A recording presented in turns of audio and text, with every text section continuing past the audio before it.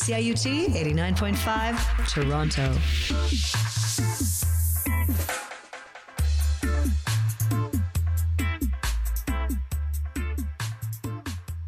Ooh, Lordy, my trouble so hard.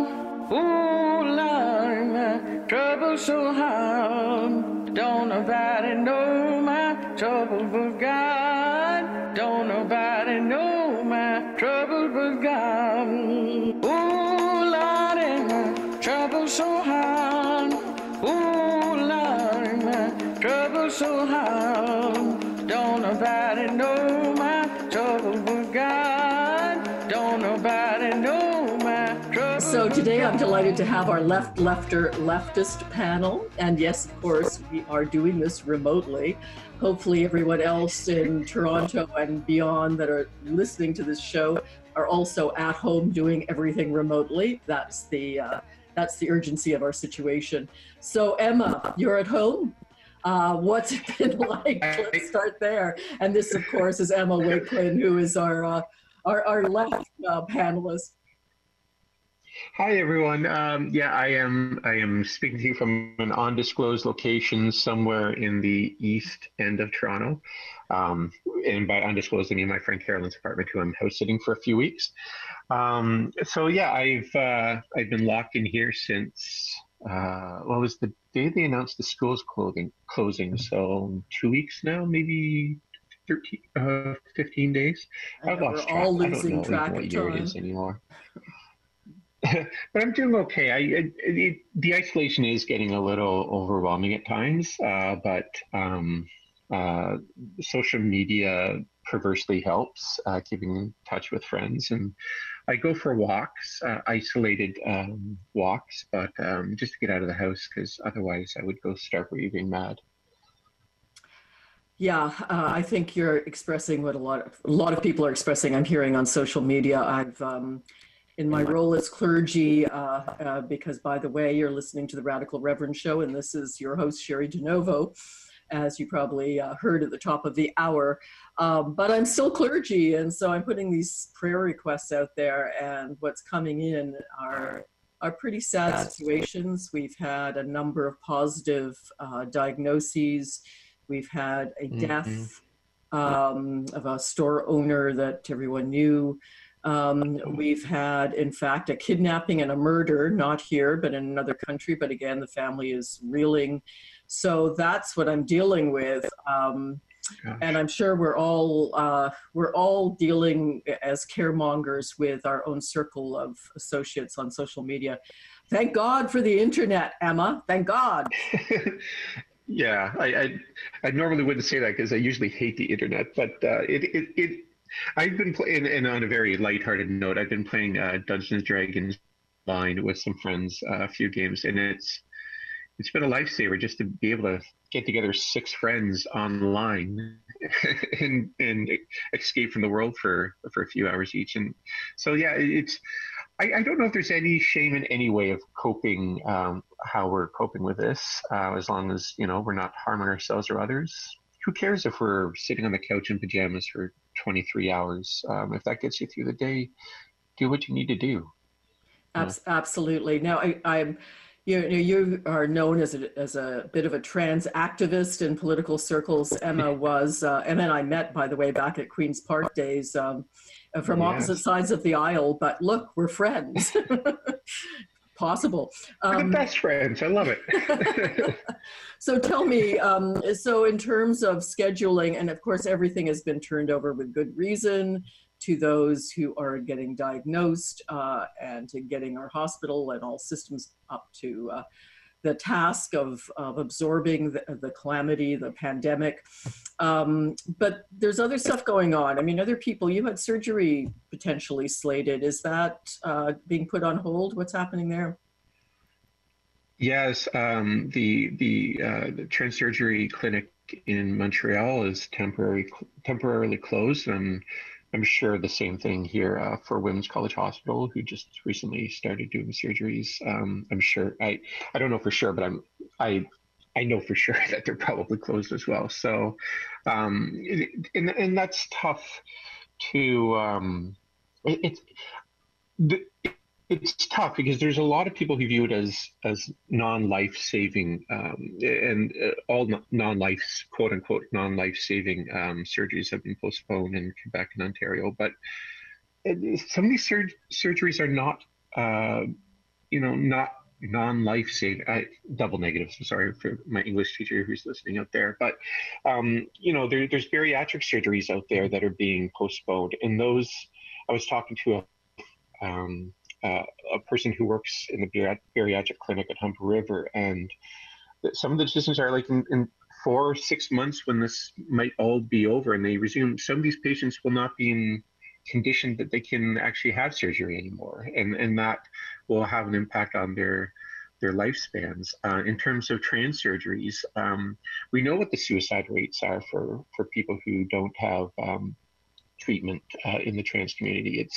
It can be as high as 1 in 2, and trans surgeries, there's different numbers from different studies, but some studies say that the suicide rate is as low as 3% when somebody has life-affirming, gender-affirming surgeries. So I understand that, yes, these surgeries can't take place right now, but to call them not essential is insulting, because there are going to be people who are going to whose lives are going to either be very negatively impacted or end because of these the ending of these surgeries. So it's heartbreaking to see. Yeah, it is. And lots of light and love to you and everyone else out there who's on the waiting list, because you're so right. These are life-saving surgeries. Anyway, we'll hope that that system lifts it a bit. I mean, it should. So let's talk politics. My goodness, as if there's anything else to talk about in political circles these days. First and foremost, so the federal government has reacted with a number of measures. Provincial government has reacted with a number of measures to COVID-19. What do you think of their reactions and their actions? So far, I have some reservations that maybe we weren't being bold enough. In my ideal world, we would immediately institute a universal basic income for everyone in the country. It was a test pilot that my former bosses, I should say, because I worked for the PA in Canadian Social Services, that brought in the universal basic income test here in Ontario, which we were all very proud of. And I think had Doug Ford kept his promise not to cancel that program, we might be out of the pilot program and actually into implementing it as a formal project. And that would have alleviated a lot of the stress of people right now who are sitting at home not knowing if they're going to be able to go back to work for months on end. And the bills might be able to pay this month, but what about April? What about May? What if we're in this situation in July? And yes, the federal government has they've implemented some EI rules, which, by the way, EI is incredibly hard to get applied for even in an emergency. And this emergency care program with the $2,000 a month is, and it's not even $2,000 a month, it's $2,000 minus income tax. So I think it comes to about $1,700. So that's not going to cut it for a lot of people if this lasts for months. And governments right now have to be bold. They have to be fearless, and they have to know that if our economy is going to survive, it's not because we gave billions of dollars to construction companies or airlines. It's because we gave money to individuals so that they can pay their mortgages, pay their rents, pay their bills, get groceries in the store. That's how our economy will survive. That's how our people will survive. So deferred tax credits for small businesses or for large businesses might be great, but it can't be the only thing we do right now.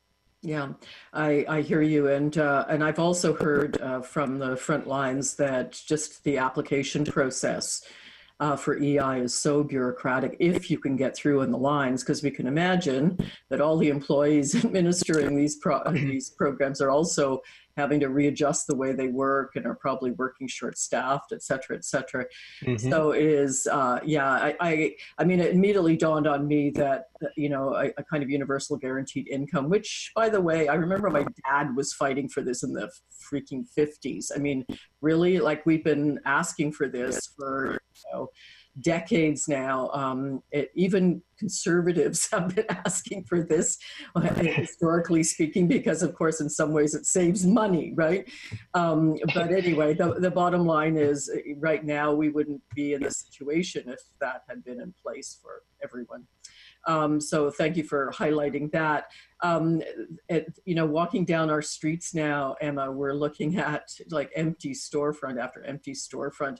And I know because once upon a time I was a small business critic that small business is responsible for the vast majority of jobs, not always the best jobs, but jobs nonetheless. And so all those people who are working in restaurants, bartending, a lot of whom get tips and live on their tips, they're all sitting at home too. Big business for sure. I think we'll all be on the same page. On left or leftist, now is not the time for trickle down theories. Now is the time to help people who really desperately need help. But what about small business? What do you see happening there, if anything? Both governments. Again, I think governments need to be bold right now. This is not a time to worry about deficits or small philosophy arguments about trickle down or how the economy should. We have small businesses who are not going to survive weeks of shutdown without support. They need to have, and in terms of tax deferrals, that's great in theory, but who's paying taxes right now? What small business is having revenue that they have taxes they need to defer? They need income support so they can pay their workers. They need rent support so that they can pay the rent, the insane rent that's in Toronto right now. Small business, we need to be bold in coming up with ways to support our small businesses, and tax deferrals can't just be the only way we're doing it. And unfortunately, that's what I'm seeing from the provincial government right now. It's scary. I don't know if it's true that this is going to last into the summer or even past the summer. I don't know how our local mom and pop curry shop can last that, or the convenience store owner. I don't know how, unless we get very serious about that. We can see a retail apocalypse, a small business apocalypse. Yeah, and small business apocalypse is good. You can see that as a hashtag. So in terms of the trickle up theory, I mean, what happens to them then happens to their landlords, then what happens to their landlords, et cetera, et cetera. I know, I thought the whole deferral thing, even for student loans, is kind of, I mean, yes, good, better than nothing for sure. But all that's going to happen is, of course, in 6 months' time, a big bill is going to come due, and nobody's going to have the money to pay it. So you're just really, in deferring that, we're really deferring the problem, it seems to me. Although I have to give a shout out to Doug Ford for taking on Pussyterries, for charging $30 for standing wipes. I mean, credit where credit's due. I mean, kind of lost it there for a minute, and I thought, good on you. I mean, this is outrageous, and they're not the only ones doing it, of course. So I mean, somebody has to say something. Anything good to say about Doug Ford? I agree with you on that, and I thought him taking the advice of my friend Stephen Del Duca to extend the rules to allow takeout restaurants to deliver beer and wine to the homes. I think that's a great idea, and I'm glad that Doug was good enough to be able to take advice from someone that wasn't in his cabinet. That was great. In terms of what we see down south and the disaster from some Republican governors and the president, Doug has certainly been much better than that, but the bar is low, I guess, for some governors south of the border. I think we need to realize that lives are going to be lost unless governments are bold. So we can't be afraid. We can't be afraid of spending a lot of money. And you're right. I mean, a lot of problem even with the rent deferrals and the credit card deferrals, the interest is still accumulating, and these companies are still going to come back to you in August and say, well, you missed 4 months of interest, you have to pay it right now on your first minimum, which will be a disaster in itself. So both the federal government and the provincial government has to ensure that interest is not carried forward and that you don't need to pay this as a lump sum in August, because no one's going to have money in August or any more money in August than they're going to have right now. Yeah, and here's a rotten tomato shout out to payday lending companies who are charging 350% interest as we speak, and actually to banks themselves, because the reason people go to payday is that banks won't give them microloans. So That's exactly right. like it's like we need. I mean, the interest rate's zero basically now. So I mean, why are banks even charging much more than 1% interest? It's ridiculous. So again, profits are the motive there, and hopefully they pay their taxes after this is all over. Yeah, I wouldn't count on that. And if I was in the executive suites of these banks, or God help me if I worked for a payday loan company, I'd be afraid right now that public opinion will not be favorable in a few months when they start getting these bills. And if you want to talk about revolution, that's I'm sure Alex will want to talk about that. Yeah, I'm sure he will. But that's exactly when the pressure gets on to the federal government to start passing some pretty draconian bank laws. So they need to start being smart about this too, and realizing that for their own safety, if that's what they want to think about, maybe now is not the time to be robber barons.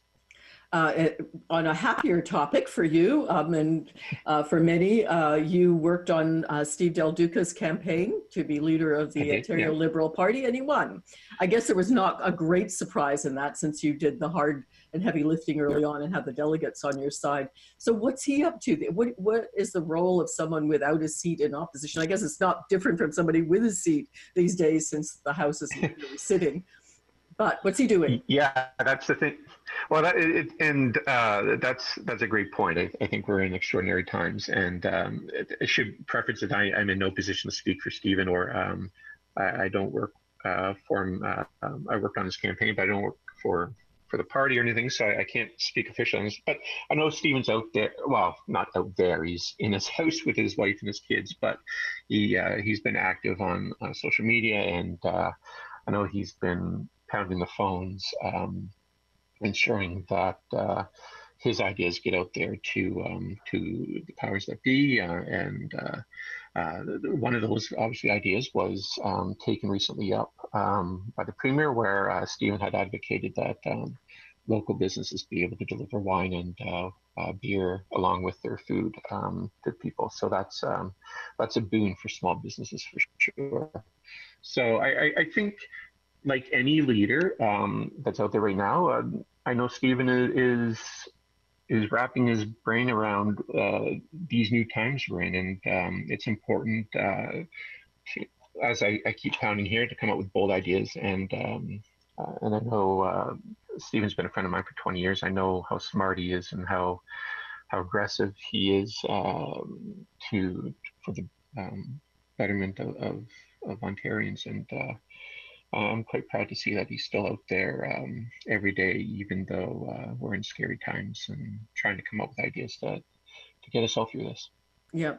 And certainly, by the way, if you're just tuning in, you are listening to, of course, taped remotely, the Radical Reverend show here on CIUT 89.5 FM, and our Left, Left, or Leftist panel always happens this time of month. We've got Emma Wakelin, who is on with us right now, and Emma was a staffer at Queen's Park for the Liberal Party when I was there, and still a friend, and of course, like everybody else, at home right now. And in the second half, you're going to have Alex Brand from Fightback speaking as well from a Marxist perspective. So stay tuned for that in a few minutes. Emma, extraordinary times, absolutely. Maybe you can describe, because you know, what's happening. I mean, if you are an elected member of provincial parliament, or quite frankly, an MLA in another province right now, you are at home, your constituency office is closed.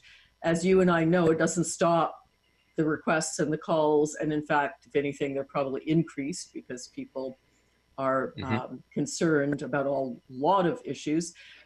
What must it be like for an MPP? I mean, what's going on now when they're not sitting at Queen's Park? Because people think when they're not on television at Queen's Park, they're not working.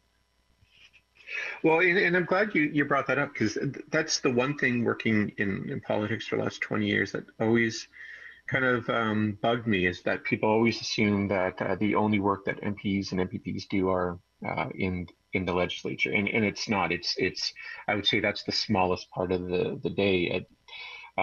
It might be, I know each politician I worked for and that I've seen works maybe 100 hours plus a week, and maybe 8 to 10 of that is in the legislature. So the most important work a politician does is constituency work. And in times like these, though, you're right, the volume doesn't go down, it goes up. And I'm sure that MPs and MPPs are sitting at home in their home offices in constant contact with their staff, who, by the way, a shout out to political staff who never get shout outs, who also work 100-hour weeks and for extraordinarily little pay. And I can only imagine the stress that they are under right now, having to work from home and hearing the stories. And Sherry, you were talking about some of the calls you're getting as a person of cloth and as a person of faith. And I know that they're people working in constituency offices at home that are hearing the same stories of people still getting evicted right now, or they don't know where their next meal is coming from because they got laid off and they don't know how to get around the system. And that's a huge part of constituency work, is helping people in need navigate the system. And I know there's a lot of hardworking public servants out there, MPs, MPPs, and staff who are working tirelessly to help people navigate the system, to get them the help they need. And in terms of legislatures, I think what we're doing right now, sure, we're talking on Zoom on this radio show. There's no reason a legislature can't do a meeting of this magnitude, of meeting on. Now is not the time when we curtail our democratic practices and cost out our traditions of parliamentary procedure. Now's the time that we need it. So let's use the technology we have. God bless the internet. Let's use the Zoom to get the legislature back in. There's no reason 128 people we can't find a technology where 128 people can't get together on Zoom or the internet and debate our laws, because oversight still needs to be done. Our Prime Minister learned that last week. I think it was an overreach on his part. Yeah, well, talk about that a little bit, because I was going to ask you about that anyway, Emma. There was some criticism of this overreach, sort of wartime powers kind of thing that happened federally. Maybe just describe to the listeners, because people may not know exactly what happened, and then what the reaction was to it. So from what my understanding is, and I might not know all the details either, I've been locked in this house for 14 days, but the Prime Minister had attempted to pass a bill which included a stipulation that allowed the Finance Minister to have complete control over taxation, the sole ability to raise or lower taxes over the next until December 2021, I believe, taking basically oversight of taxation out of the hands of the Parliament, and that was an overreach. I don't think it was done maliciously. I think the Prime Minister does have the best. He's trying very hard to navigate this crisis, but I think that was maybe something they didn't completely think through. And I think rightfully so, the opposition party said no way and made the Prime Minister back down on that. Again, I say this is precisely why we need oversight. The governments, both provincially and federally, in emergency times, are given extraordinary powers, and as they should. But that power needs to be oversight. Listen, in World War I and World War II, which were extraordinarily existential threats to our nations, we didn't shut down Parliament. We didn't shut down debate. We met through those times. In fact, I had a great uncle who was an MPP during World War II, and he actually served overseas, but he still ran for re-election during World War II. That's always been sort of a inspiration for me about public service, and now is not the time to sidestep our parliaments. Do you think this is going to change the way that Parliament is done? Because I mean, I know, I mean, this idea of like flying into Toronto from Northern Ontario, for example, to meet at Queen's Park and keep an apartment here and have to come and go, when most MPPs would rather do it by Zoom and be in their constituency offices or be back in their ridings.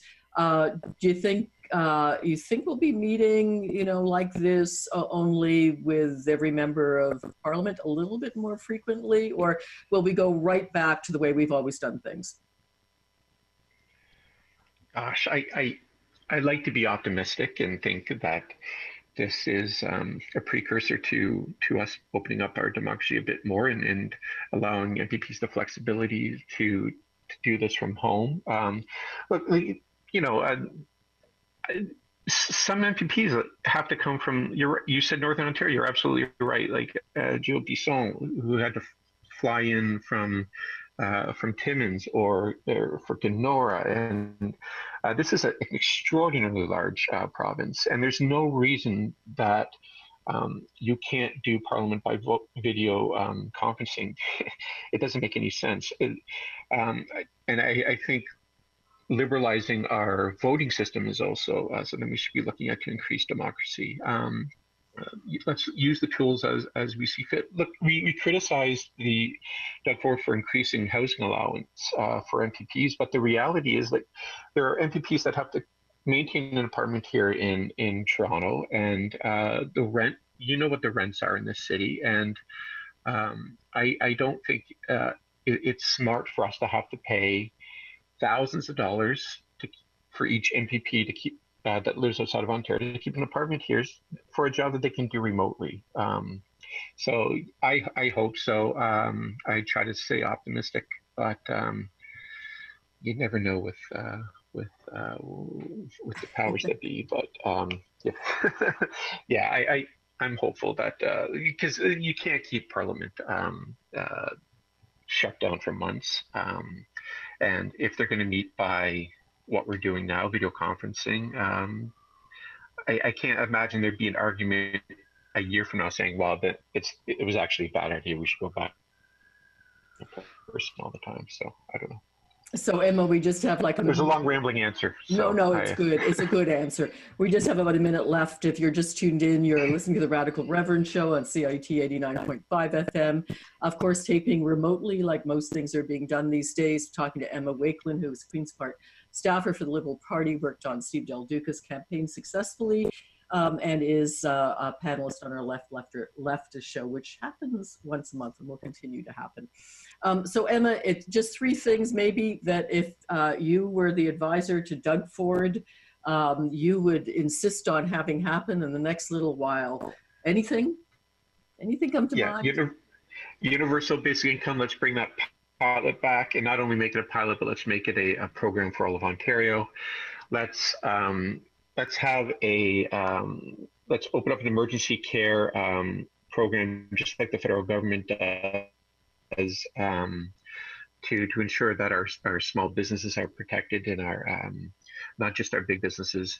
And let's video conference in our parliament. I think that needs to be done. And before I go, let me just say one thing, Sherry, because thank you you've reached out to me a number of times when I felt down on social media. And I think it's important that right now, if our friends, we're all hurting. So reach out and send a message of love to your friends online, email them, message them, because we all need it right now. Absolutely. Thank you so Thank you so much, Emma, and take care. We'll talk soon. Bye-bye. For sure. Bye, Sherry. CIUT 89.5, Toronto.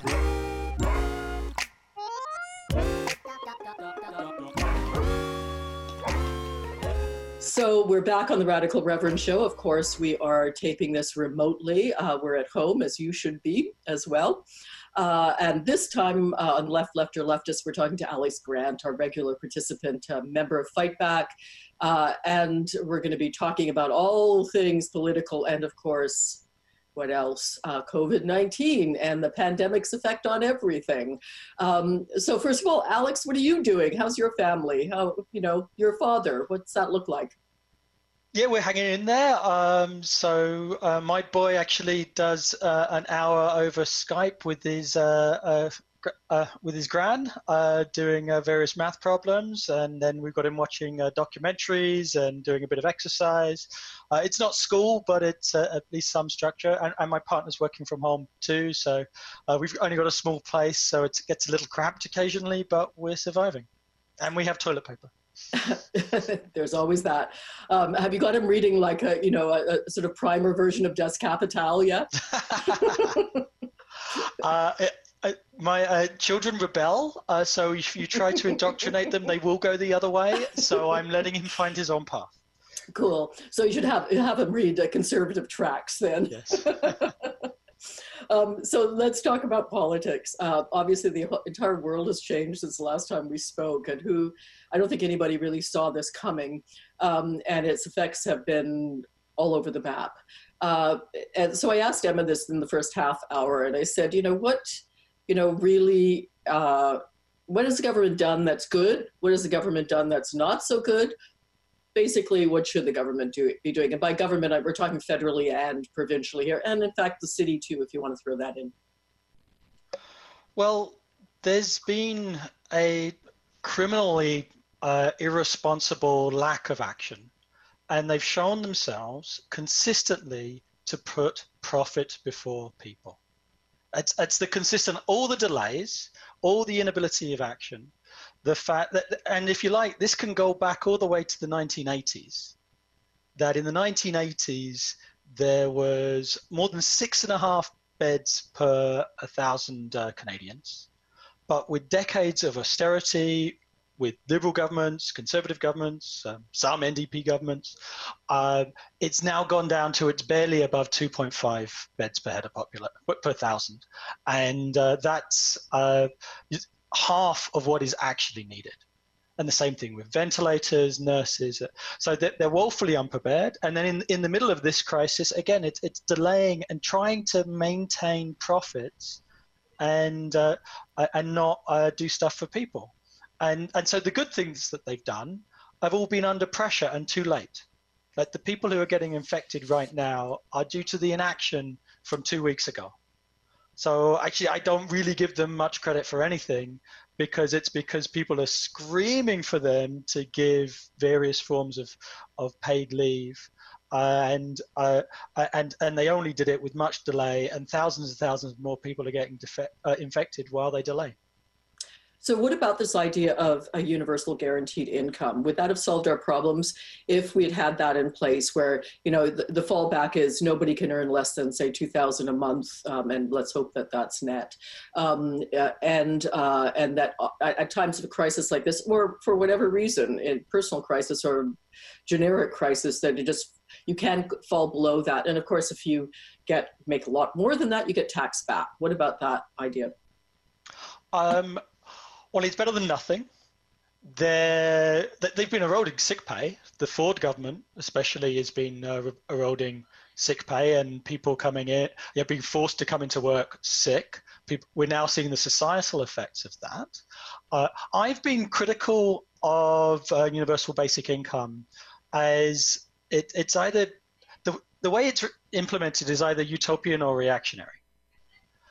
On the one side, there's right-wingers who support UBI, and what they see it is you eradicate all social programs and take that money and just give it out to people as a lump sum. That's obviously reactionary. But then there's the other side is, okay, you give people this money, but you maintain social programs. Well, under capitalism, where's the money going to come from for that? Because and having massive taxation like that to actually fund that, then the big business isn't going to invest. So the only way you'd get that money is if you took over, you nationalized, you expropriated the banks and the main businesses. But then why would, if this has been run by the working class democratically, if production's been running that way, we don't want a bunch of people unemployed. Actually, we want everybody working and being productive, and we'll provide the education and the conditions so everybody could work. So you wouldn't need a basic income. The only people who aren't working is if you're too young, too old, or too sick. So I see it, yeah, it's either reactionary or utopian. Okay, but in terms of eroding social programs or getting rid of social programs, and wouldn't it be a good thing to get rid of our, social assistance? I mean, first of all, social assistance is woefully inadequate. I mean, this would, if people are given $2,000 a month, it would probably triple most people's income on OW. And then on ODSP, we're keeping, which is outrageous and immoral, people with disabilities below the poverty line. So this would at least raise them to more or less the poverty line at $2,000 a month. So getting rid of just those two systems, wouldn't that be a good thing? Well, I entirely agree with raising. And it's not the revolution. Yes. I'm giving you that, but I mean, certainly it would have precluded all of this insanity of having to wait and catch up and deferrals and blah blah blah. Yeah. Well, I entirely agree with raising the rates. Actually, Ontario Coalition Against Poverty has done some good work on this, in that, yes, fight to raise the rates, but they themselves have been critical of basic income, that in a lot of ways it ends up subsidizing low pay by delinquent employers, right? So Explain. So we need to demand that the capitalists pay the due, that if they're going to hire people and make profits out of them, they pay decent wages with union rights and decent conditions, rather than them being paid, than paying minimum wage or less than minimum wage and being bailed out by the government. Got it. So, and I think that's a very important point there. Yes. That actually, that is the point, because, just to explain it to listeners out there, because you very well, without the right things in place, you would very well get capitals depending on that $2,000 a month. And basically what Walmart does already with, food stamps in the States, which is deplorable. So let's, one of the things I wanted to talk to you about, because all the news now is about COVID, and of course that's what people are thinking about. We're all stuck at home, nobody's working, the economy is crashing, et cetera, et cetera. But other things are happening too, which are not getting any press. And for example, I mean, when we were last talking on Leftist, we were talking about the Wet'suwet'en out in BC coast standing up against the RCMP. My concern, and I think I'm not alone here, is what's happening there. Are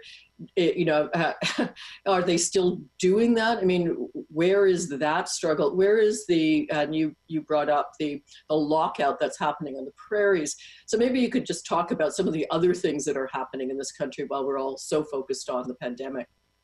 Yeah. In terms of Wet'suwet'en, they're still building that pipeline in a work camp with, I bet you there's no social distancing there. And the same thing in terms of the co-op lockout in Manitoba, that Regina, Saskatchewan, they had a mediator put forward a proposal which was not a good proposal for the workers, gave away major concessions to the company, and then but the union reluctantly accepted it, and then the company said, no, we're not going to even accept that, we want total capitulation. And they're maintaining these scab camps inside the plant And anybody, and there's actually local hospitals have said this is a disaster waited to happen. And if a single one of those replacement workers, scabs, gets COVID, it's going to spread like wildfire there and overload the local hospital. So these things are continuing, and although it does make it very difficult to organize protests, that it's not as if we're going to have mass demonstrations during this lockdown period, but actually people have raised the issue of rent strikes and sick-ins and stay-home strikes as ways to leverage social power. Yes, to talk about demonstrations, pretty depressing also for the climate justice movement, who were going to have a mass one in early April. Clearly that's not going to happen. Just about everything is getting canceled. So online, I mean, there was that term that was bandied about many years ago called slacktivism. Now we're kind of, doomed to it in a sense. In another sense, maybe, maybe this is the great new way of organizing, that it's going to be online. And absolutely, maybe the people who are at home now, because they have to be, might just not go back. I don't know. I mean, it has some interesting implications. So to be maybe positive for a moment, does this put us closer to revolution or not? I think it does, actually. It's an old Marx quote, but social conditions determine social consciousness. And the most common argument against socialism or revolution that I hear is, well, that's all well and good and that sounds nice, but that's never going to happen because people like the status quo. Well, the status quo has been swept off the map. And there's another good Marxist quote by Rosa Luxemburg of socialism or barbarism. And we're seeing that barbarism now. Thousands of people have already died. Potentially millions of people are going to die due to the mismanagement of the capitalist state and the corporations, insisting that people work for profit reasons when they are not essential services. And that affects mass consciousness. If people know, if your friends or family end up being put in the hospital and God forbid dying because of this, you are going to be prepared to get up and fight like you hadn't before because you were happy with the status quo. But people now cannot stomach the status quo because it's a life or death question. But isn't, again,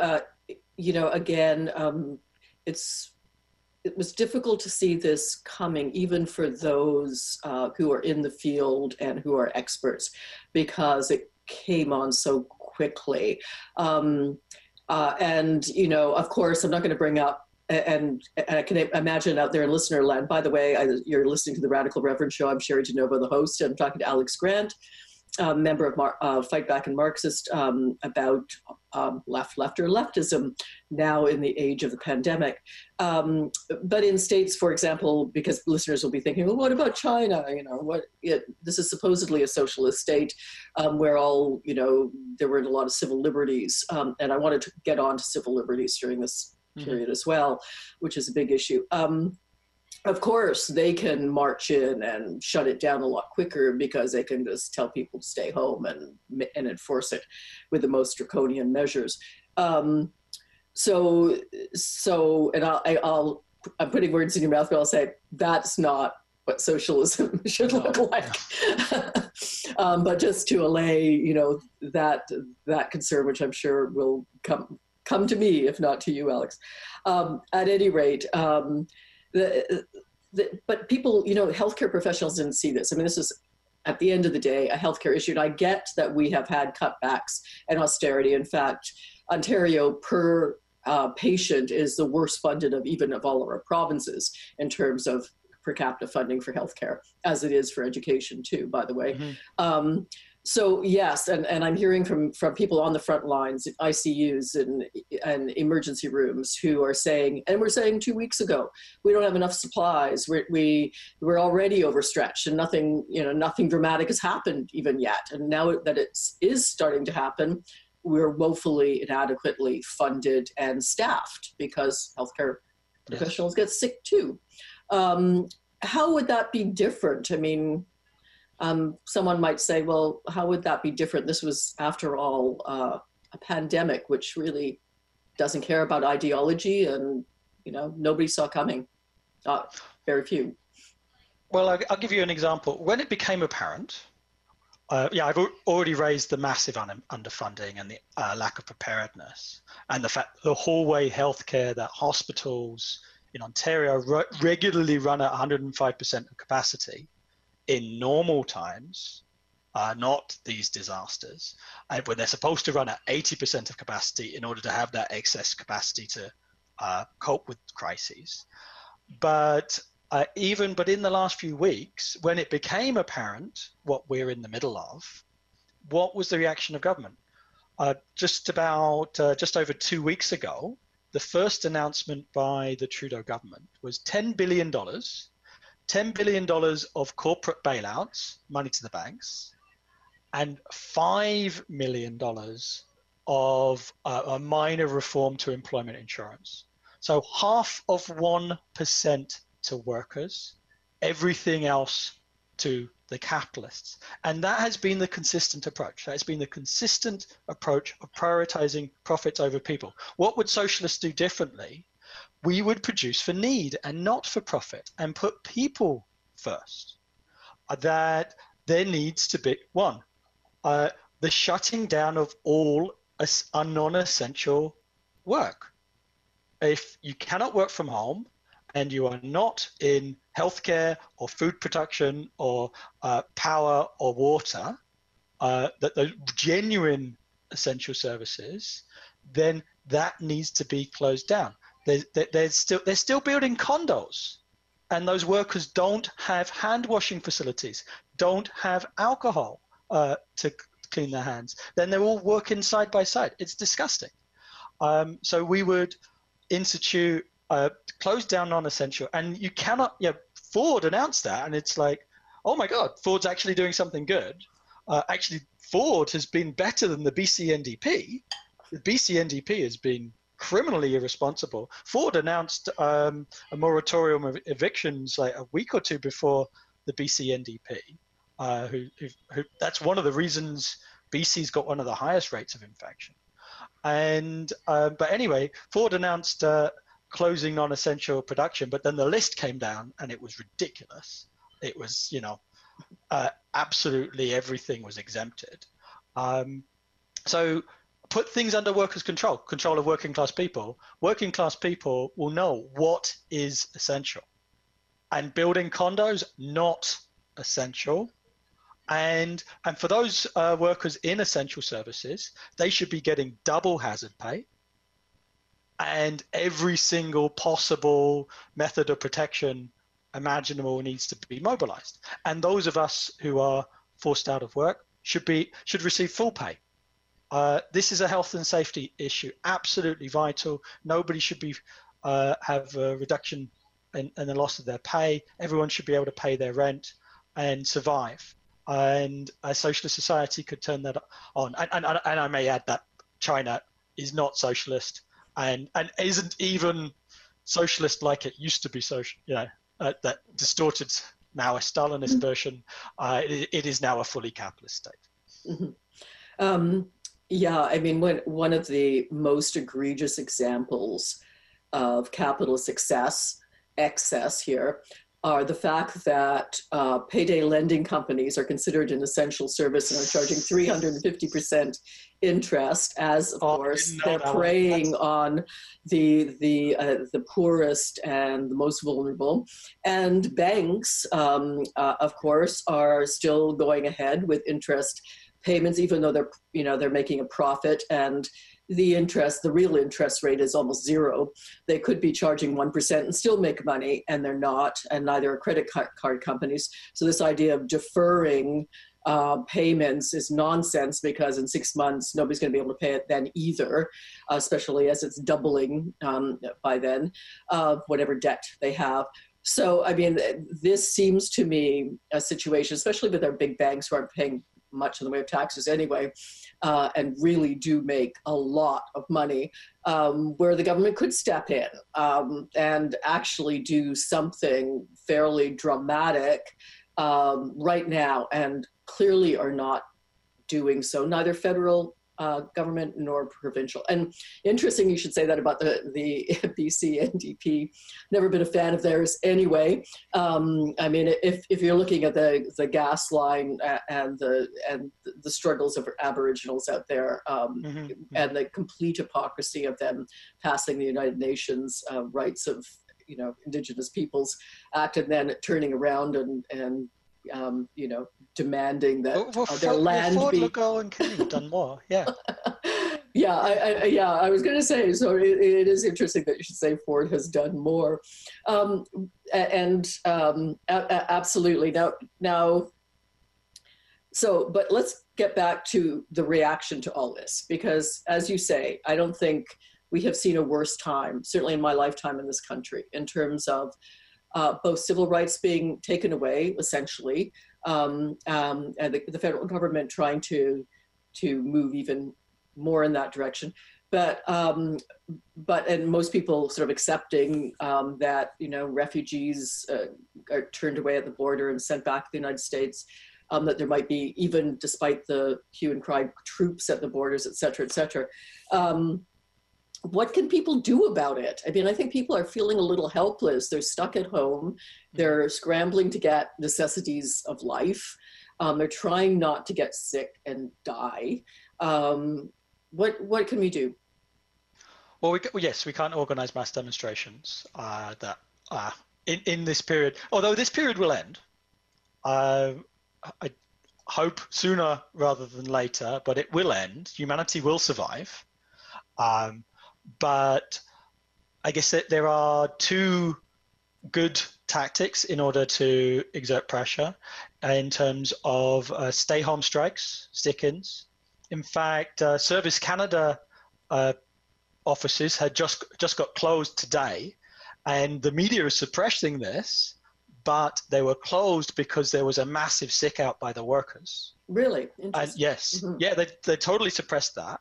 But there was a massive sick out for the workers because there was queues of people lining up to sign up for EI, and the workers were saying, hell no, we're not exposing ourselves to that. So they correctly did a sick out, and now it's all online and by phone, which is correct.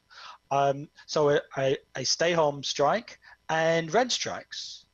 And I think rent strikes, when they occur, they should actually be linked to political demands, like full pay for those, full pay and hazard pay for those in essential services, and various other and the necessary protective equipment for everybody. So it should be absolutely linked to that. So that's what can be done. In terms of civil liberties, you cannot trust the government that is cracking down on individuals and refugees, but then allows condo construction to continue. The hypocrisy is immense. So deciding what is reasonable limitations on movement, well, that has to be done by working class people and working class organization, not the capitalist state, who do it for their interests and always create the exemptions for their profits.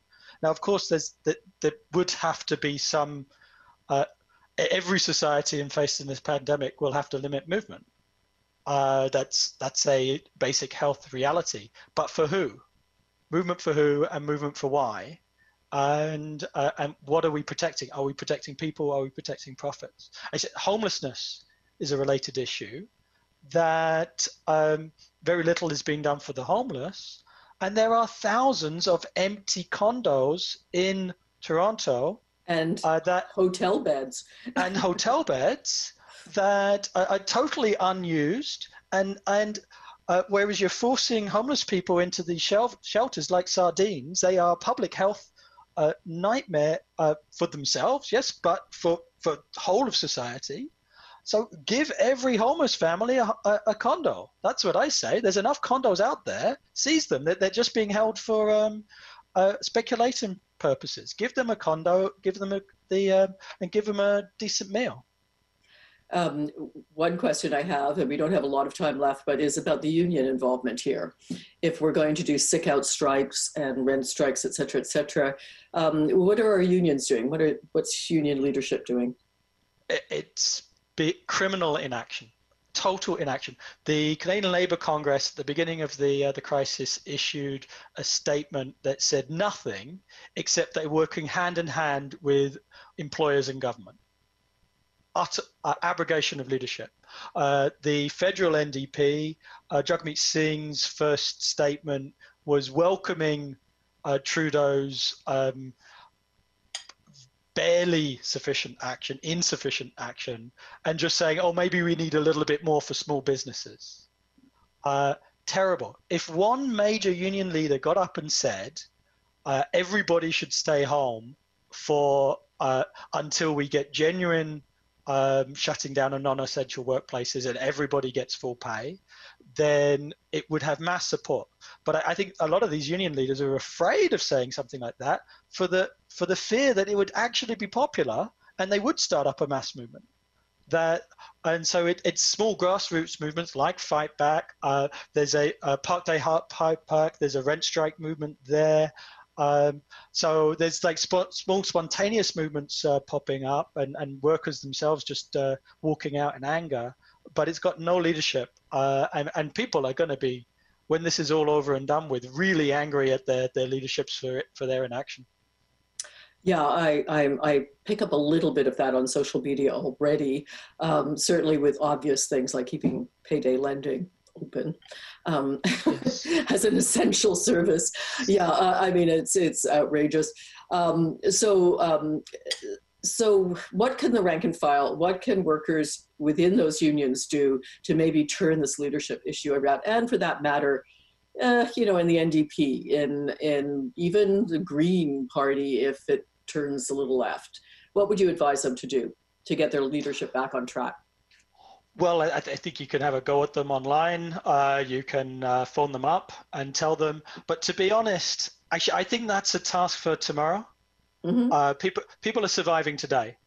And yes, we have to demand our leadership act, but it's not as if there's a union meetings you can go to and pass a resolution or anything. Well, they're having them. They're just having them by Zoom. They're having them online.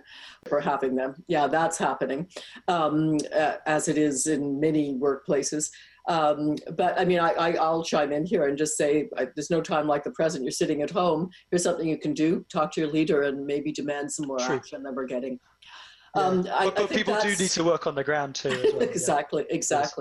Well, again, thank you for participating. Thank you for what you do out there in listener land. We're also interested in hearing from you. I'm, of course, on Facebook, email, Instagram, Twitter, you name it. You can contact me. Let me know about this show and other shows. It will, of course, be airing at our regular time, and I will put this out there on Monday. It will be Monday 4 to 5 p.m. that you will be listening to this, even though we are taping earlier than that.